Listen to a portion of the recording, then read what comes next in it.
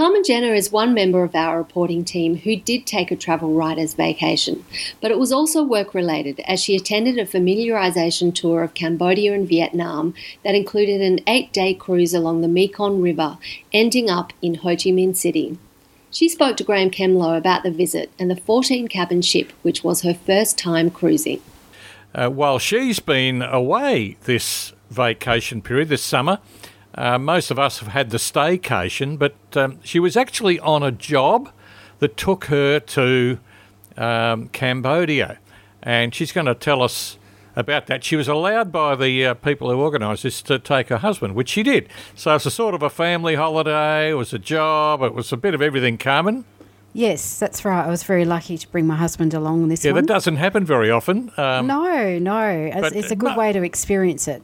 I guess what most people don't realise is that when we do these press trips for mills, whatever you want to call them, by and large, 99.9% of the time, we're on our own. So the best we can be is a bit of a forward scout for maybe a family holiday that might take place later if we really like the place. And so you were lucky. So take us back to the start. You had to you flew to Cambodia, is that right? Yes. We flew into Phnom Penh, and actually this is normally an 8-day cruise, but we were fortunate to have an extra 4 nights before that. So in hotels. So we had 2 nights in Phnom Penh, and then we drove to Siem Reap from there, and we had 2 nights in Siem Reap, where we had the opportunity to obviously explore the amazing temples there. Sure. And I highly recommend doing sunrise at Angkor Wat, and to avoid the crowds, and it's so much cooler, and the light is just beautiful at that time. Most of the crowds are sunset, are they? Look, there were lots of crowds still at 4 a.m, but oh, really? Less so. And it was just a lot more tranquil. Right. And and then from there we joined the cruise and sailed all the way from Siem Reap past Phnom Penh, numerous villages, and sailed into Ho Chi Minh City at sunset, which was really quite spectacular. Right. Way to arrive. Did you say it was an 8-day cruise? Yes. Okay. Yeah. And so did you spend a few days at sea, or were you dropping into ports along the way? We spent, both. So most nights we stayed in a port. Right. I think there was one night where we were just on the edge of the river along the Mekong Delta. So, which was So really you were amazing. in one of those timber... Yes. Like 2-storey, what do they call them? Yeah. It's a riverboat. But it's an old style, sort of Asian style riverboat, isn't it? Not exactly. Okay. Yeah. It was made from teak.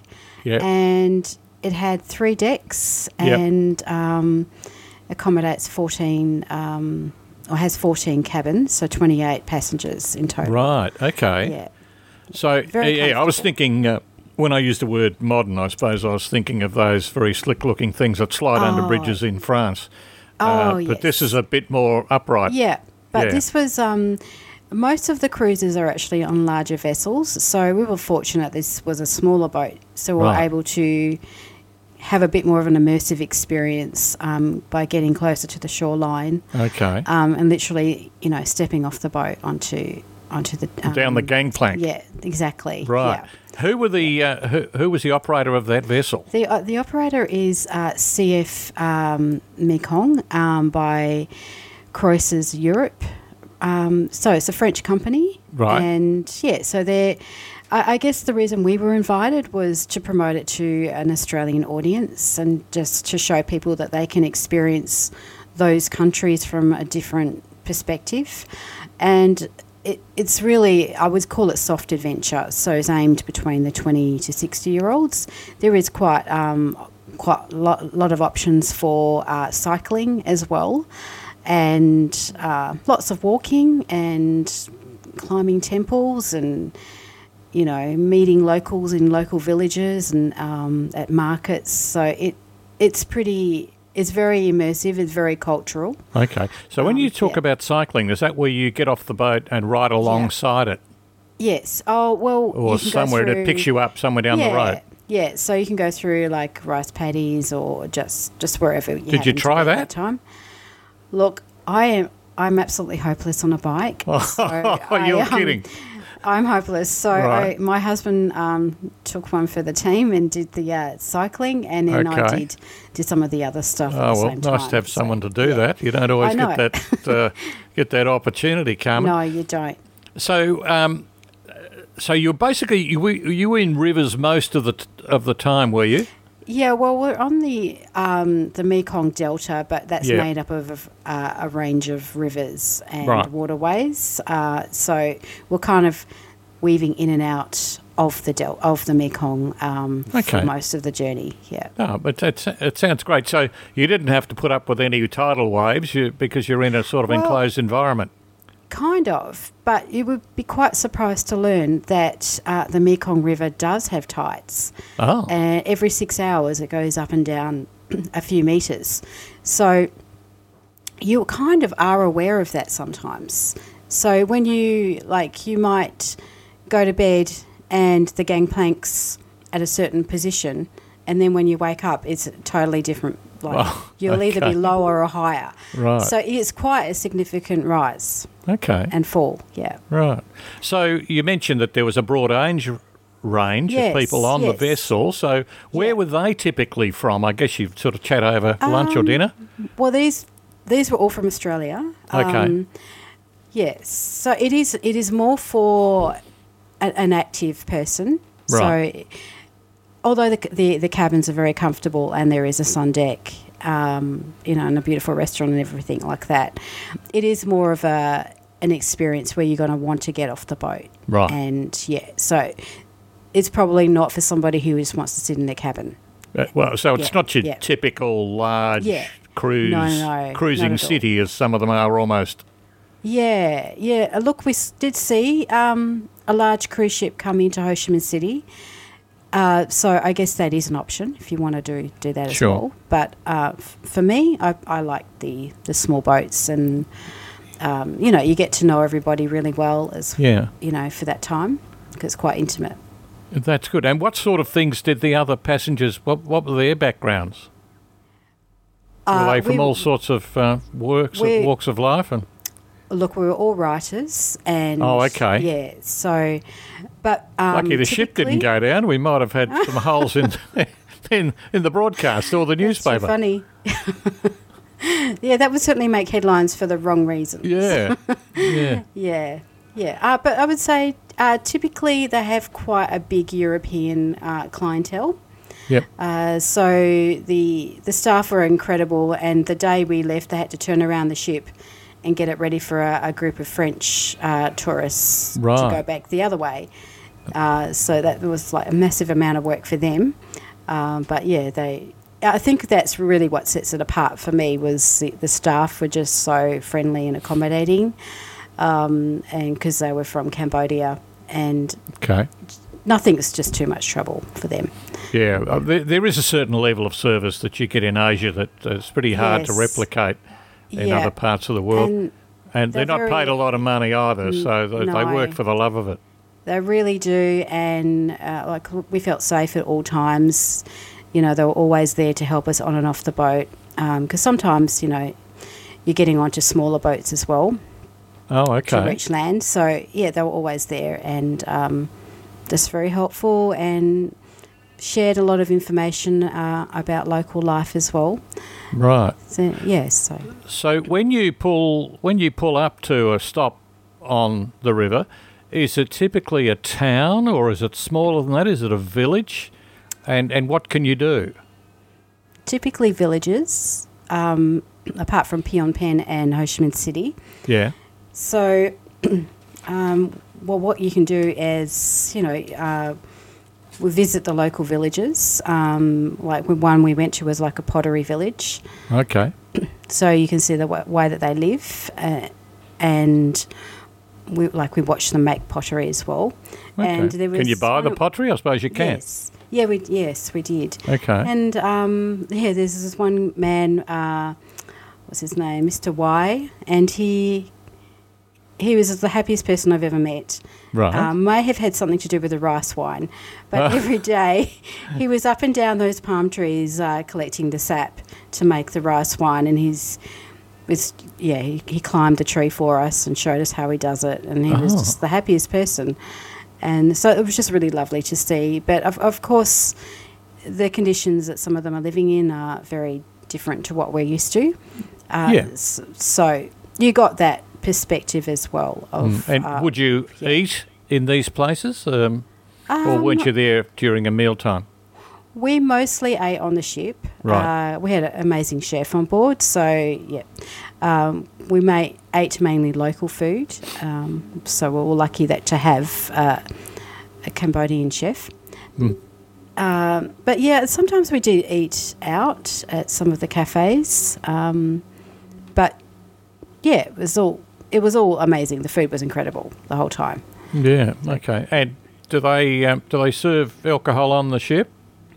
Yes, they do. Right. And but you can bring your own, but it's fairly affordable. Bit of a hassle to drag grog halfway across the world, isn't it?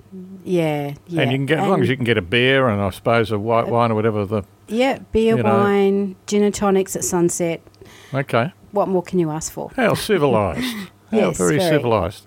And did you get to see the captain at the wheel? Did he show you how it all worked? Yeah, we had a little poked our head in, but he was very conscientious and very focused on what the river was doing, because there's actually quite a bit of traffic along the river that you wouldn't think of. I can imagine. Because it's an industrial highway, really, isn't it? It really is. It really is a highway. And there's also a lot of fishing villages in the river, so people living on, stilted houses as well. Right. So there's a lot of activity, never boring. It's never a dull moment. Now, were there children on the boat? Not on our boat. What's their rule about that? I actually don't know, but I would assume... Look, I probably wouldn't take small children simply for the safety aspect. Yeah. But, older children would be fine. Okay. And your accommodation, was it like a double bed? Yeah. Bathroom? Yeah. You have either two twin beds or the bed pushed together. Right. And you have your private ensuite. So the boat's made of teak, so you've got all that lovely warm wood timber throughout the ship, including your cabin. Okay. Yeah. Now, it's not a paddle wheeler, is it? No. So it's got a normal screw, is that the right word? Yeah. Out the back. And is it is the engine noisy? Is it a diesel engine or what? How do you feel? Look, it is a little noisy. You don't really notice the engine too much, apart from when you're you're parking or leaving. Yeah, so that's really the only time you kind of hear it. Right. Yeah. And did you have pretty good weather? It was boiling hot. Right. Okay. It was another level of heat. But humidity too, yeah? Yeah, very humid. But, you've got air conditioning in your cabin and the restaurant, and at night time it cooled down quite a bit, so it's very comfortable though. And the aircon worked well, did it? Oh, yes. Oh, that's good to hear. Very welcomed. Yeah, I bet. But you don't always expect that you'll have full air conditioning in an old style vessel like that. No, but I was very grateful there was. Okay. Yes. Yeah, well, that's good. So would you recommend a trip like this? Yes, look, this was actually my first cruise. Ever? I've done a 2-day one in the backwaters of Kerala in India, but that was a private boat. So this is my first cruise with other people, and it's a totally different experience. So a lot of the decision making is made for you, so you're not and you're taken everywhere, and all your food's organised for you. So it's one of those holidays where you can just kind of sit back and relax and just go with it. Yeah. But you do, in saying that, when you do get to land, if you wanted to go and do your own thing, I think that's fine as well. Right. So Yeah, I would. I mean, I've never done the big cruise ships, so I don't know how I feel about those. But this was a very intimate experience. Sure. And I guess this probably doesn't have the amenities of a large ship. Like, is there a pool or is there a disco or no casino or? No, like they do have other ships, and there is I'm just going to have a look now, but there is a bigger ship that does have more of those facilities. Right, and it pretty much goes the same route? Well, it can't get as close as to the shore because it's bigger. Yeah. So in that case, what do they pop a lifeboat down and take you ashore, do they? Yeah, a little tender. I mean, sometimes we had to go onto a smaller boat to get to land as well. But there's something very special about sailing into a city and just stepping off the boat in there. Oh, yeah, absolutely. And particularly with Ho Chi Minh City, like I know some of the bigger cruise ships can't get into the port. So you have to take a bus for a few hours to reach it. So but sailing into Ho Chi Minh City at sunset was really quite spectacular. It was very exciting for us because we've been on a ship for the past 8 days and we hadn't really seen big city lights until then. So it was a very exciting moment. And into Ho Chi Minh. Yeah, and then we got off that night and we did a Vespa tour. Oh, okay. Vespa food tour. So that was really... Were you driving or someone drove you? That would be madness. No. Oh, you're hanging on the back because I've just walked the streets in Ho Chi Minh. That's pretty frightening. Yes, I would say that it's probably safer to be on the back of a motorbike than walking in Ho Chi Minh City. Yeah. But it was a very safe tour. But we tried lots of amazing food and it is good food. Bar. Did you fly back out of Ho Chi Minh? Yeah, so I flew with Vietjet. They have direct flights to Perth and all the capital cities in Australia now. Graeme Kemlo was speaking with reporter Carmen Jenner in Perth.